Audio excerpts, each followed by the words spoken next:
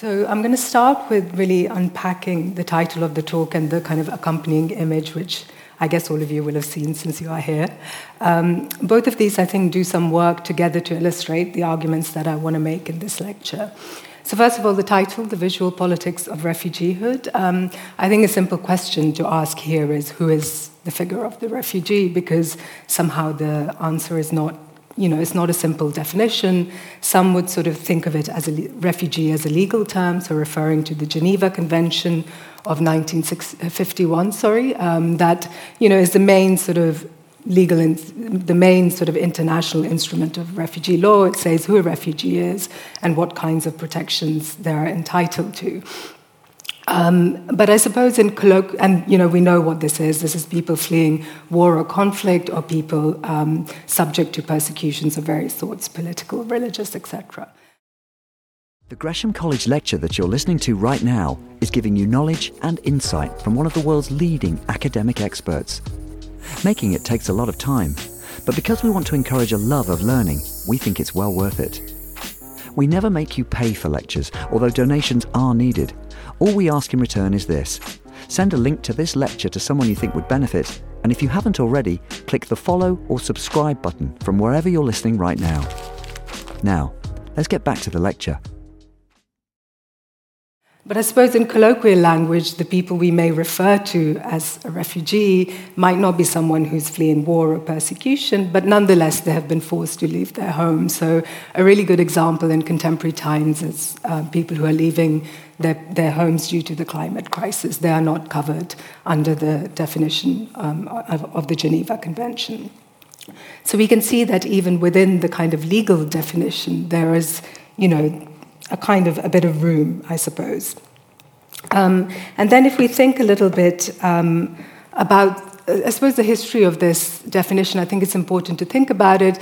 1951 was the Geneva Convention, but 1967 there was a protocol that extended the definition of who is a refugee. So the original definition was really designed to, as it says in the quote, to protect mainly European refugees in the aftermath of World War II. And then there was a kind of expansion. We can see the kind of history of that in the way the convention works today. For example, a country like Turkey has a kind of regional limitation to who it considers a refugee.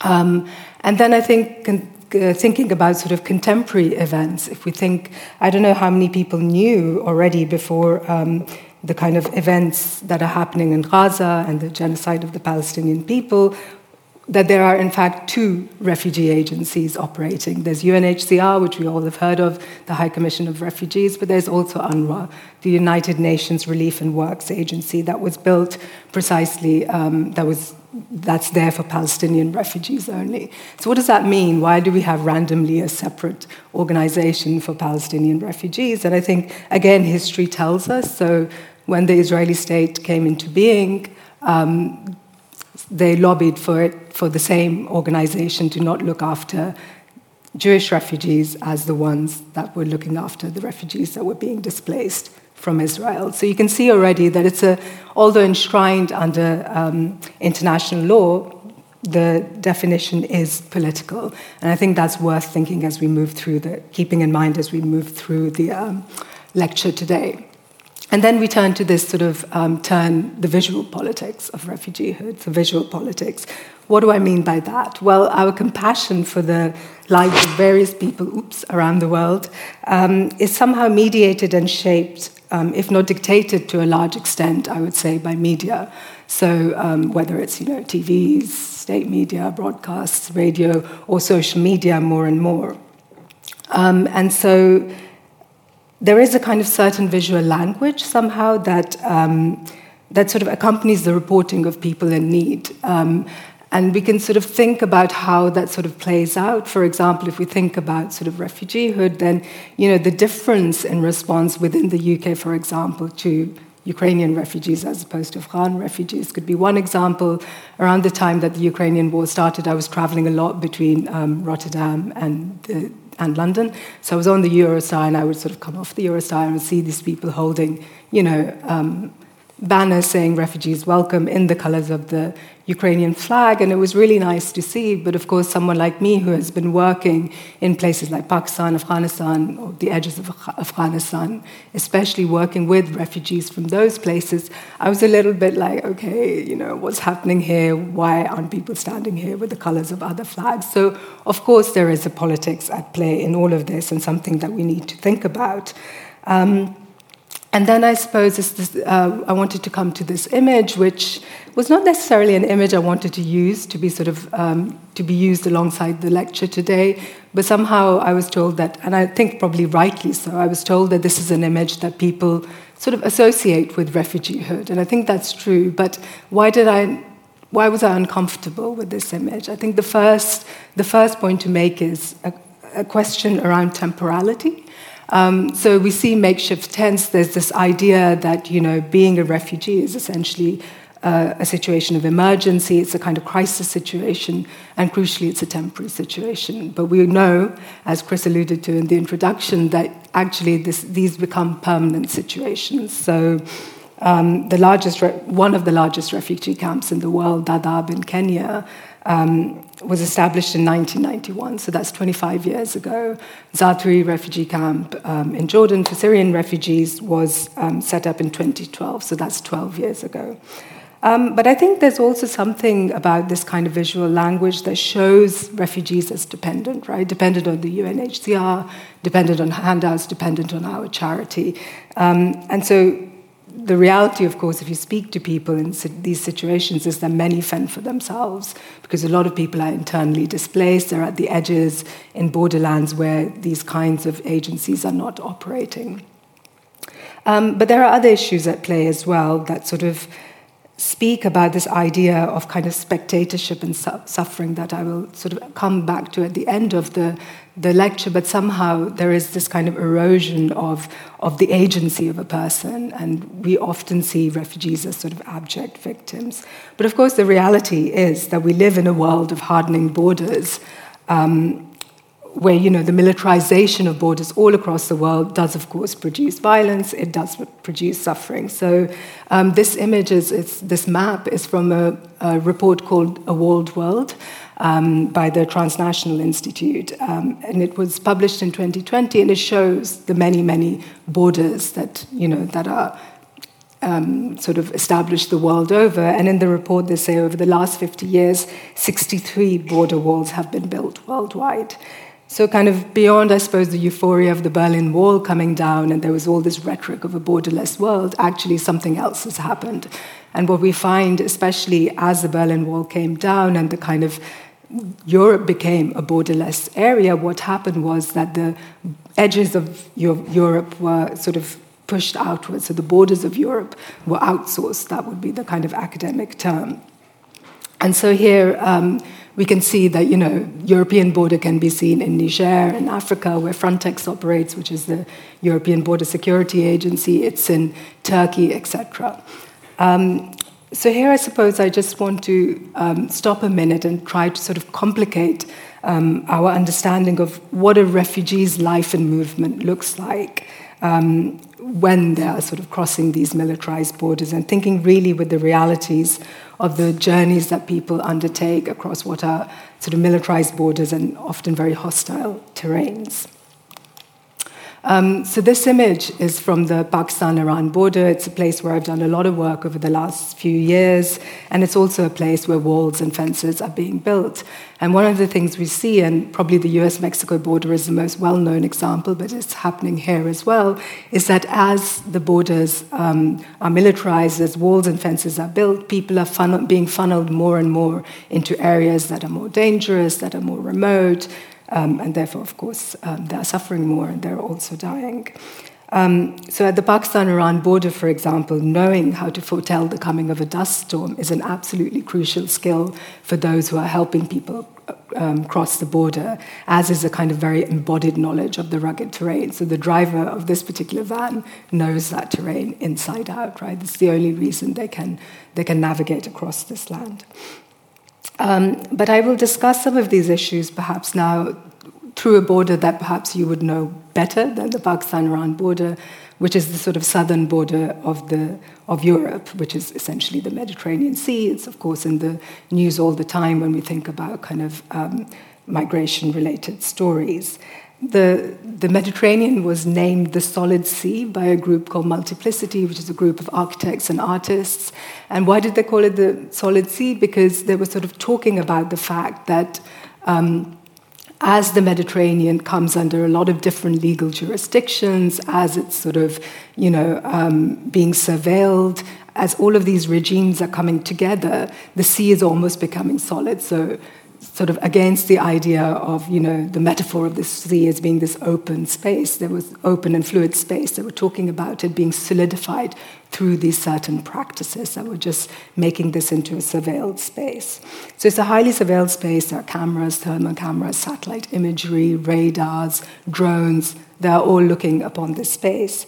And yet, one of the most observed spaces of the world, somehow boats sink, people drown unseen. And there was a case of the Left to Die boat, which at the time in 2011 was an incredibly shocking case. Now, of course, it's kind of become quite normal, unfortunately. But it was a boat that had been left to drift in the Mediterranean for 2 weeks. And a group of, again, architects and designers called Forensic Oceanography, part of the group Forensic Architecture, mapped the course of this boat as it drifted. So they worked with oceanographers, they worked with satellite imagery and tried to work out where the boat drifted for 2 weeks, and then tried to work out who was looking at the boat, right? Who was able to see that boat. And they showed that, Frontex, the border agency of the EU, the NATO maritime surveillance group, it drifted into their zone, Maltese search and rescue, all of these people in their zones of influence, the boat had drifted, but no one had helped. And so they sort of proved, beyond all reasonable doubt, I would say, that there was an active politics of not helping. So the reason why I'm telling you this story is that there is a kind of politics of unseeing around refugees that sort of underpins some of the things that we're sort of speaking about. And some of the most highly sort of surveilled places in the world, somehow a boat drifts for 2 weeks undetected. But next to that, of course, there's a politics of hypervisibility, because we've all seen the pictures, I don't want to show them, of refugees in a lot of kind of difficulty, violence, suffering, etc. So these two things are happening side by side, and that's something that's sort of worth thinking about. Somehow I've been thinking a lot about this, and for me, I think one of the things that I decided to do was to really think about the kind of the specificities of the journeys people go on, right? Rather than thinking about refugeehood on a kind of numbers sort of issue, to really think about the specificity of individual lives. And so I talk about these as journeys of undocumented migration, and there's a reason for using that term. It essentially is referring to people who move across borders without the necessary documents, so without passports, without visas. And it's a political choice to use this term, because it means that you are not getting into a kind of argument about whether something is legal or illegal, and you're also not talking about the circumstances of why people are moving, but really the reality, the kind of the practicalities of how people move across militarized borders. So when you speak to people like that who are on journeys of undocumented migration, one of the things you realize is that movement is never this kind of simple linear journey from A to B, but instead it consists of stops and starts and what are often impenetrable walls. So of course those walls are like that map I showed you earlier, kind of borders, fences, etc. But they're also to do with bureaucratic regimes, administrative regimes that create kind of obstacles along the way. And so the image that you see on the screen is from a conversation I had with a Syrian activist in Turkey quite some time ago now, and he is sort of relating his journey of escape. So you can see that there is no simple line from A to B. There is a lot of kind of circulation and movement. And at the same time, this movement, as hopefully you can see from the image, is amongst sort of three countries, Turkey, Syria, and Lebanon. And this person is moving around, trying to make a life, trying to somehow, do the work that he was always doing, which was that of activism around the Syrian revolution. So I suppose one of the things that, through these conversations, not only with him, but with others as well, one of the things that I've sort of come to realize is that somehow the racial, and it is a racial production of contemporary borders, is designed to keep people moving. So we think the borders are there to keep people out, right? And this is, of course, the same part, a very brutal part of the same system. But actually, the logic of contemporary borders is circulation. They're designed to keep people moving. So militarized borders, deportation regimes, and precarious lives come together in a way that they essentially create a global underclass of people who are constantly kept moving, who are both wanted and unwanted within what I often call the spaces of northern privilege. And we're in one now, obviously. So the northern, what do I mean by that? I think what I mean is that northern economies function on cheap labor. We know that. So if we think about Britain, if we think about the agricultural industry, if we think about fruit picking, we think about care homes, we think about the hospitality industry in general, there's a set of people who work there who are often undocumented and therefore are often exploited. If we think about the edges of Europe, I've done a lot of work in Turkey, and many of the people working in small-scale workshops there are, again, refugees, essentially. And again, they're producing goods that are going to be sold to northern economies, northern spaces. And so what we find in these spaces is that refugeehood blurs into modern slavery and back again. So there's the circulation also of people across these categories.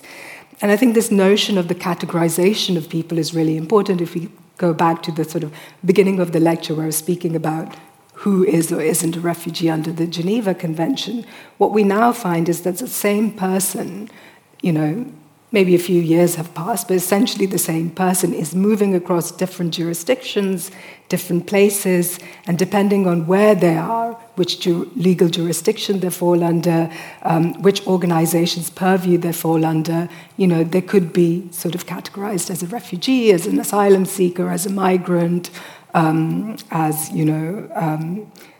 a victim of modern slavery, for example.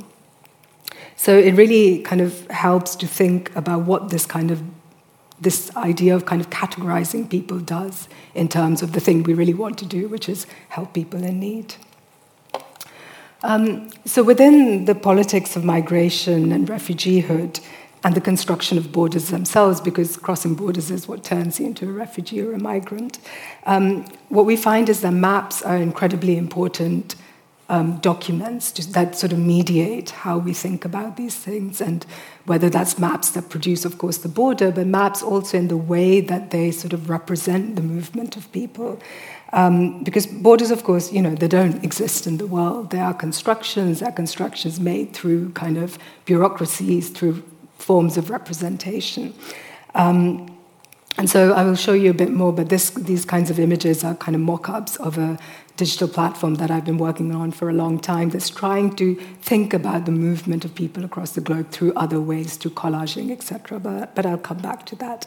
But first I want to sort of talk about the kinds of maps that we see often in sort of media reporting, but also in some academic work around migration. So these are often maps, you'll have seen them, with like big arrows, all usually pointing towards Europe or North America, showing apparently the movement of people towards the spaces that we are in. And what we find is that these maps are highly political documents. They're highly selective. They don't show, for example, the movement, the large-scale and very complex movement of people within regions, within the African continent, for example, or if we think of the Syrian refugee I was speaking about, the movement that he was doing was within the delimited area of one specific region. And so, these are documents that have been designed for something. And then if we think about people who are fleeing conflict, so most of them stay within their region. So Syrians are mostly to be found in Jordan, in Turkey especially. Afghans are mostly to be found in Pakistan or Iran. Very few actually make it to the spaces of the global north. So the question then becomes, why not try to sort of map the paths taken by particular people, as I had shown you in that map just now, to really show the reality of lives in the move rather than a kind of rhetoric. But then also, why not map, as forensic architecture and forensic oceanography did, the kind of surveillance regimes and the risks associated with border crossing? Or, why not, map the numbers of people who never made it, who've sunk into kind of shallow and watery graves? Or why not actually try to show some of the complexity of what it really takes to become a refugee in our societies, which is itself a highly complex system that you essentially need a PhD to work out what's going on. So that could be mapped, right? So we've been working, as I said, on a mapping platform that shows some of this kind of complexity, bringing together interviews, conversations we've had with people over 5.5 years who've been moving across difficult borders, bringing together these interviews with images. So this is the back end of the platform that you wouldn't normally see. And it's a kind of repository of text and images that, when navigated through, produces what I would say are culturally and socially situated accounts and understandings of the movement of people across the planet. And so it produces these kinds of images. This is just a still from the platform, and you can navigate, and it comes with a story that you've made through picking fragments of text and images through the database. It's still in a bit of a beta version, but if anybody's interested in trying, that's the address, otherwise.topologicalatlas.net. So it's sort of trying to show that there is no one journey, but lots of different kind of ways of navigating across a particular space. By the way, it doesn't work on mobiles before you get your mobiles out. You'll have to wait till you're home. So I've really been thinking, I suppose, not only about the spaces that people pass through, so this kind of spatial understanding through mapping, but also the temporality of migration and refugeehood, which I think is an incredibly important to also aspect. So I've been working with this notion of the persistent present, which is this idea that people in these situations are somehow stuck in between. They're stuck in a very particular temporality where making the kinds of plans we take for granted, what you're going to do in a week, in a month, in 5 years, is absolutely, it's really difficult, if not impossible, for people to make, because time becomes a mechanism of control within the border regime, within the circulations of borders, because the price exacted for moving across borders without papers is time. So people wait to earn enough money. They await decisions on their asylum applications, or they simply wait for an opportune moment to go further, and you're always kind of waiting and trying to see what to do next. And so this temporality of waiting becomes really a key aspect, a key quality of lives caught within the violence of borders. So the image that you see on the screen is of an Afghan refugee I met in Ukraine, in Odessa, so before the war. And she's drawing very hesitantly her journey, and at some point she sort of stops and says, "Shall I write?" And I was like, "Yes, if you want." And she writes that number in the corner, 25,000, and that's the amount she paid in dollars to get to Europe to an agent.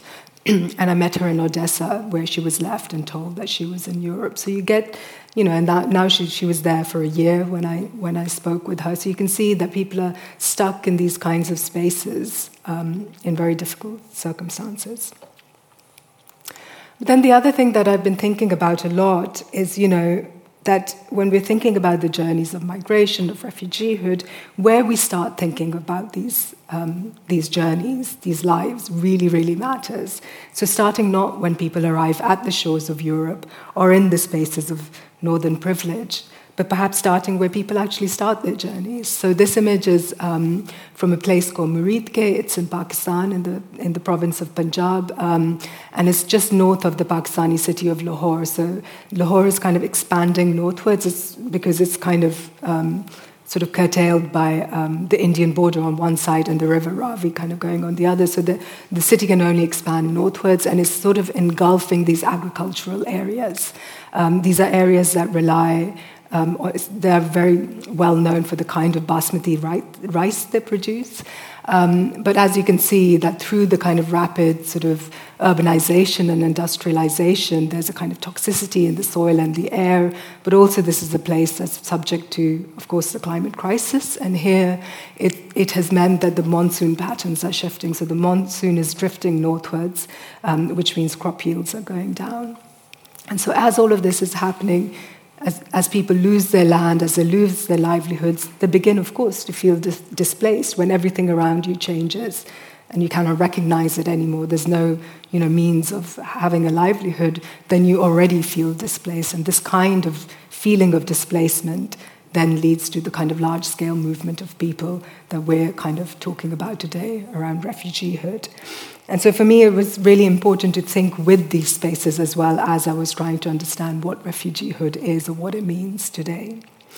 And then, of course, we might think about the places that people pass through along these journeys, so far before they come anywhere near Europe or North America. So this is a bus station on the outskirts of the Pakistani megacity of Karachi. So now we're at the south of the country, on the shores of the Arabian Sea, and it's a bus station where I've spent a lot of time. I've hung out there lots, drinking chai, talking to people. And what you sort of understand when you spend time here is that this is a space where kind of the smuggling of goods overlaps with the clandestine movement of people, and it's a place where a whole community is somehow coalescing around these smuggling practices that supports both an economy and a way of life. So if you think back to that map of the bordered world, but the Pakistan-Iran border, which is the one where goods are coming across in this area, that is one of the ones that's being fenced and militarized. And that is a border that's cutting across border population. It's the Baloch population, the Baloch community who have lived across this border for centuries. It's a colonial border. And so on the one hand, of course, it's disrupting the lives of people who live in the border area, but at the same time, the kind of effects are here too of the hardening of the border because both goods and people cannot move freely. So the effects are much, much more complex and longer than we maybe realize. And so to pay attention to these communities that coalesce around the border, understood in all of its complexity, actually doesn't produce perfect victims for humanitarian redress. That's not what you get when you look at these kinds of situations. What you get instead is an understanding of the various forms of precarious labor that really service everyday aspects of contemporary borders. So like the young boy who will, in the picture, who will make you chai as you wait, or the petty official who will, check IDs at random, or the smuggler who will help you cross a checkpoint somewhere near the Pakistan-Iran border. These are all incredibly important actors in the functioning of borders and in the kinds of displacements they enact. But these are not actors that we usually think about or hear about when we're talking about refugeehood and migration. So what I want to do now is just stop for a minute and show you a film that kind of deals with a lot of these issues. It's sort of 9-10 minutes long, maybe a bit shorter, and then I'll come back and wrap up the lecture.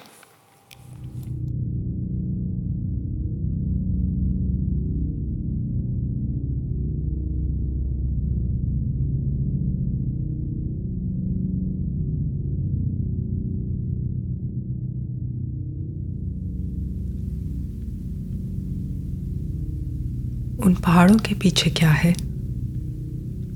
शायद एक सब्ज बाग है.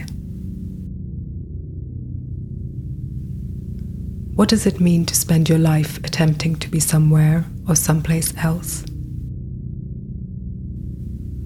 Should lives caught in movement only ever be understood as being pushed or pulled? What if the thing that pushes you away also pulls you in? What if you know what is to befall you, but you go anyway? We know that borders are technologies of power. We also know that they are designed to keep people moving, circulating, fleeing. Unsettlement as strategy of power. If borders are designed to unsettle, they're equally designed to identify and to locate. To live in borders is to be unsettled, to be elsewhere but not anywhere. To live in borders is to be always contingent on this or that, on anything at all. To live in borders is to be yourself and to be someone else. A subspar is a mirage, a promise that is also a delusion.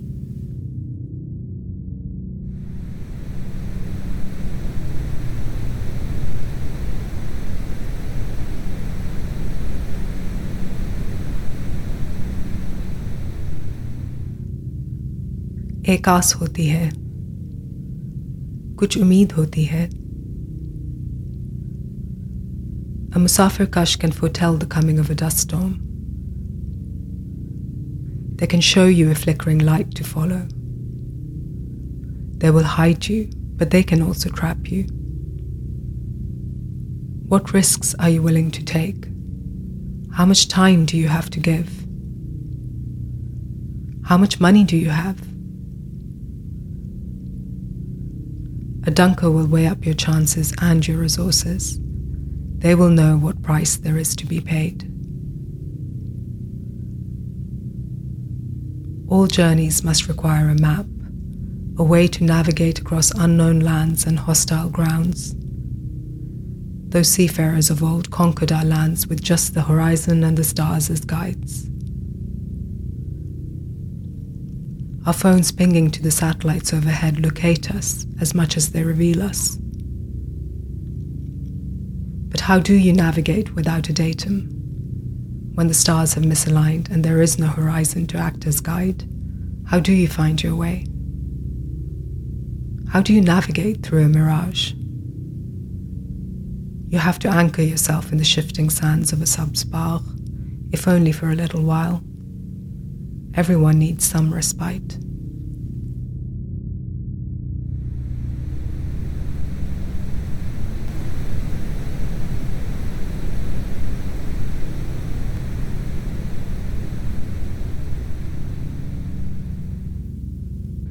They were supposed to be on ziyarat. Is there a difference between one kind of visit and another? Who gets to have a visit visa? And who must dream of a subspar? The undocumented can become documented, able to sail the seas on cargo ships that traverse fluidly across our world. But the ground is another matter altogether. The ground, it turns out, is contingent. You might come aground, but you cannot stand on the ground.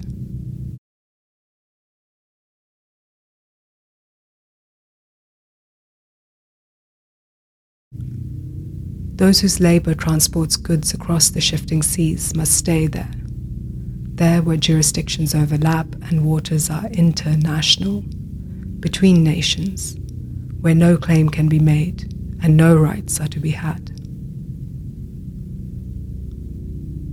While borders at sea are elusive, in contested lands they proliferate and congeal.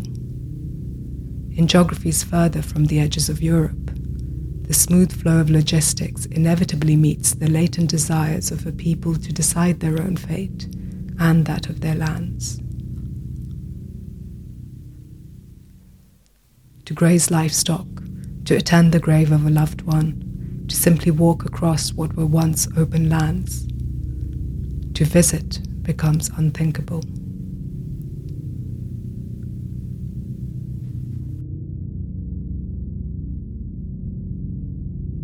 Why does one type of oil flow so smoothly, while another becomes viscous, its flow heavy, stuck, congealed?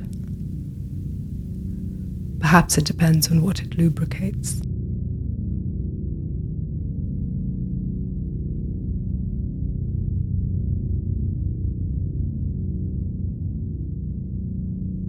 मजदूरानी वता तहारी उतारी परवाम तहारी मजदूर साजार बेकमाना चने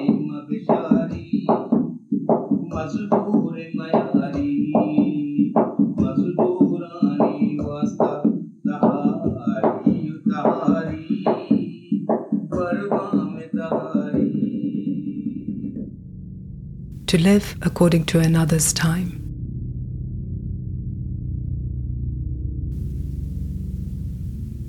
Factory time can become a somatic fact when the seasonal rhythms of village life are disrupted and the lunar calendar is half replaced by another measure altogether.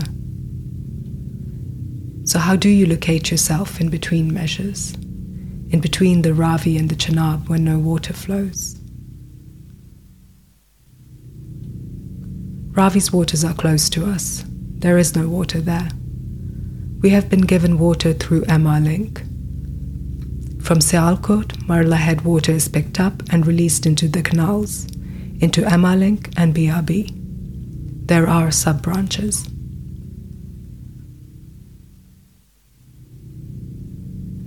The rhythms of village life are also imposed, ruled by colonial canals and property lines, by cast iron water treaties and capricious snow melts. But who has the privilege to be bored, to long for another rhythm, to ask what lies beyond?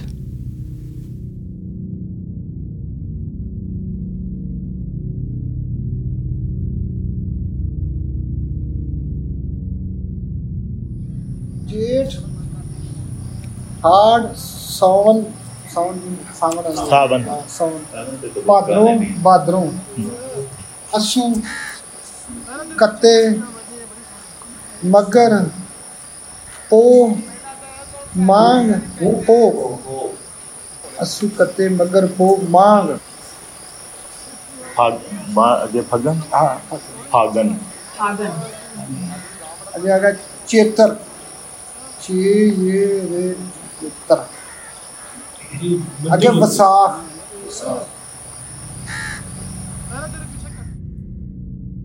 बड़े मरीज निवासता तहारी तहारी परवा में तहारी मजदूर सारा जाड़ बेगमना नीमा बिशारी उनका मजदूर मयारी.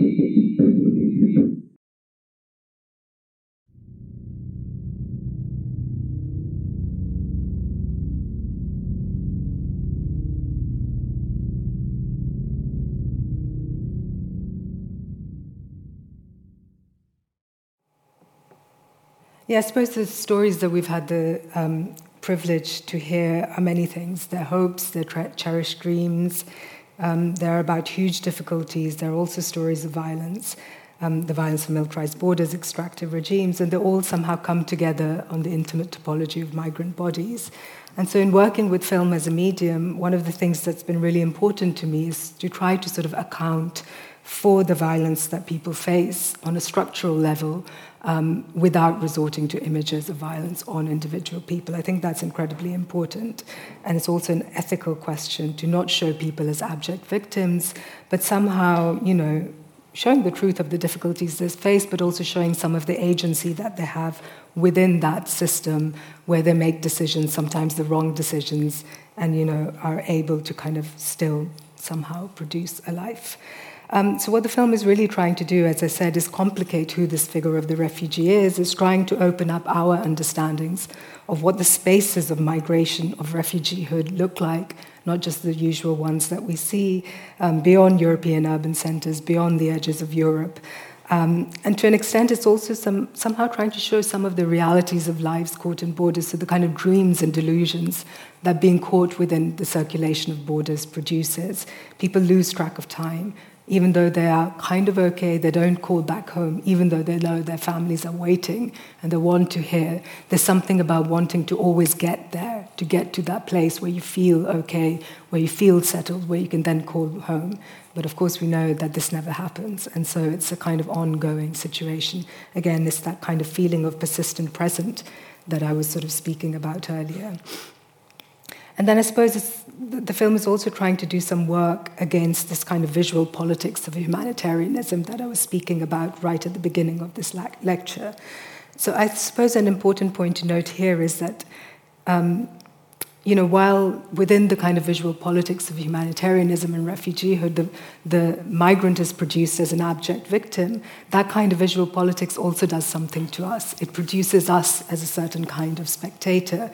The academic Lily Chuluraki has written quite nicely on this. She sort of calls us, it says that it produces us as ironic spectators. So what she means by that is that we become a sort of spectator that is always questioning, right? A kind of self-conscious suspicion of everything that is shown us, a kind of detached knowingness from things. And really what the film tries to do is to break that relation, to pull you, the viewer, into the complexity of sort of migrant lives and that of borders. And so, to tell you a story of a global community of this unsettled who may or may not, fit within the kind of given definitions of refugeehood. Thank you.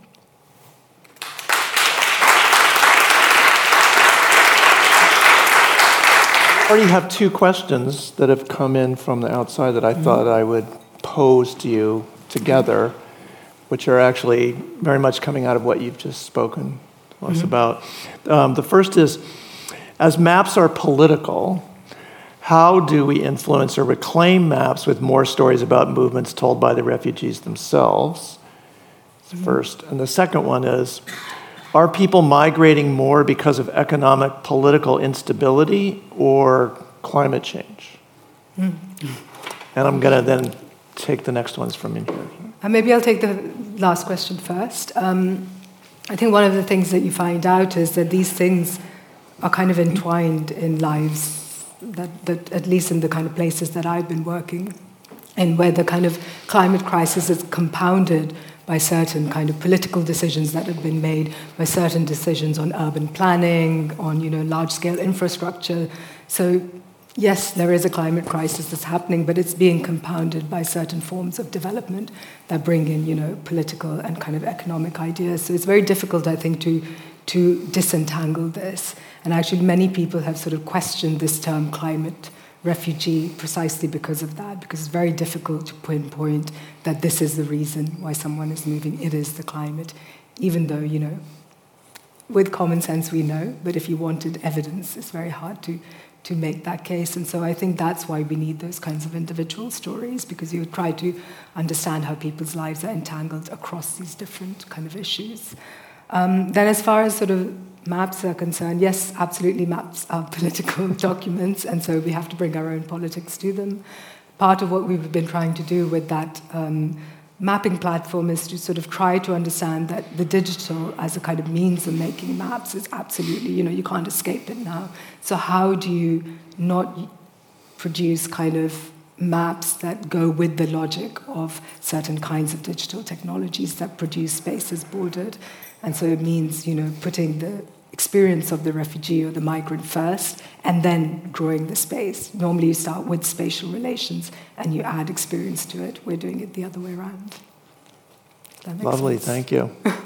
I'm curious about your point about borders being designed to keep people moving, specifically when it comes to patterns of circular migration engendered by geographical convenience and ease. I think the example in my mind right now is the southern border of the US, which acts as a case study of what circular migration looks like undisrupted pre-politicization of that border. Obviously, the introduction of a militarized southern border has disrupted natural flows of circular migration that have existed before the American state. Do you think that idea still holds? That, because it's a very quintessential militarized border, do you think the idea of borders being there to keep people moving still holds with the case of circular migration, specifically with the American southern border? Thank you. Good question. Well, there was a reason why I said contemporary borders, because I think, absolutely. So the Pakistan-Iran border that I'm speaking of is a very similar case where people move across, and there is this kind of circular migration that's to do with trade flows. And that, it's happening across a border, but before that border was kind of militarized and hardened, that was happening, and it worked really nicely.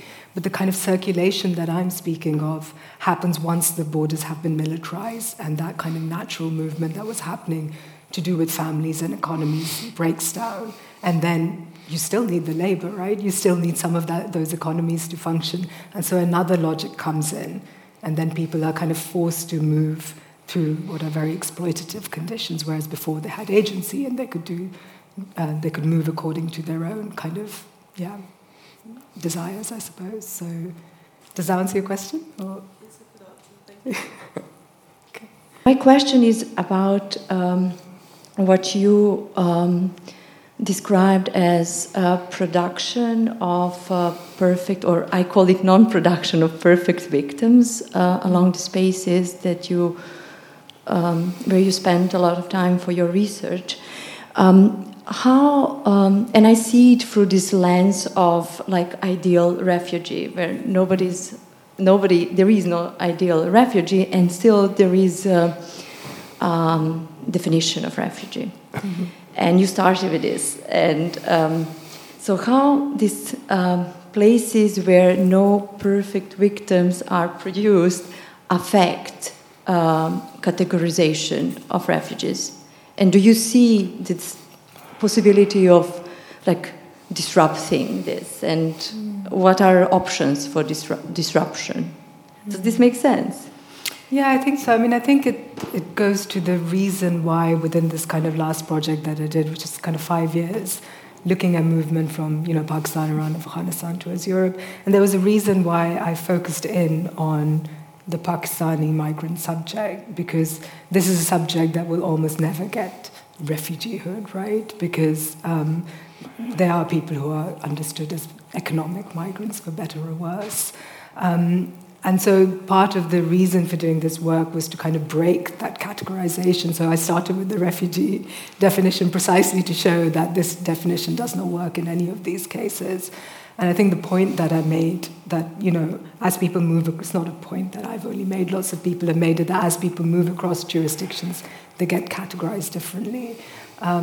So I think, questioning, so starting with those very kind of peripheral subjectivities and showing that they require forms of, redress, etc., I think helps to break down this logic of categorization, which is really unhelpful.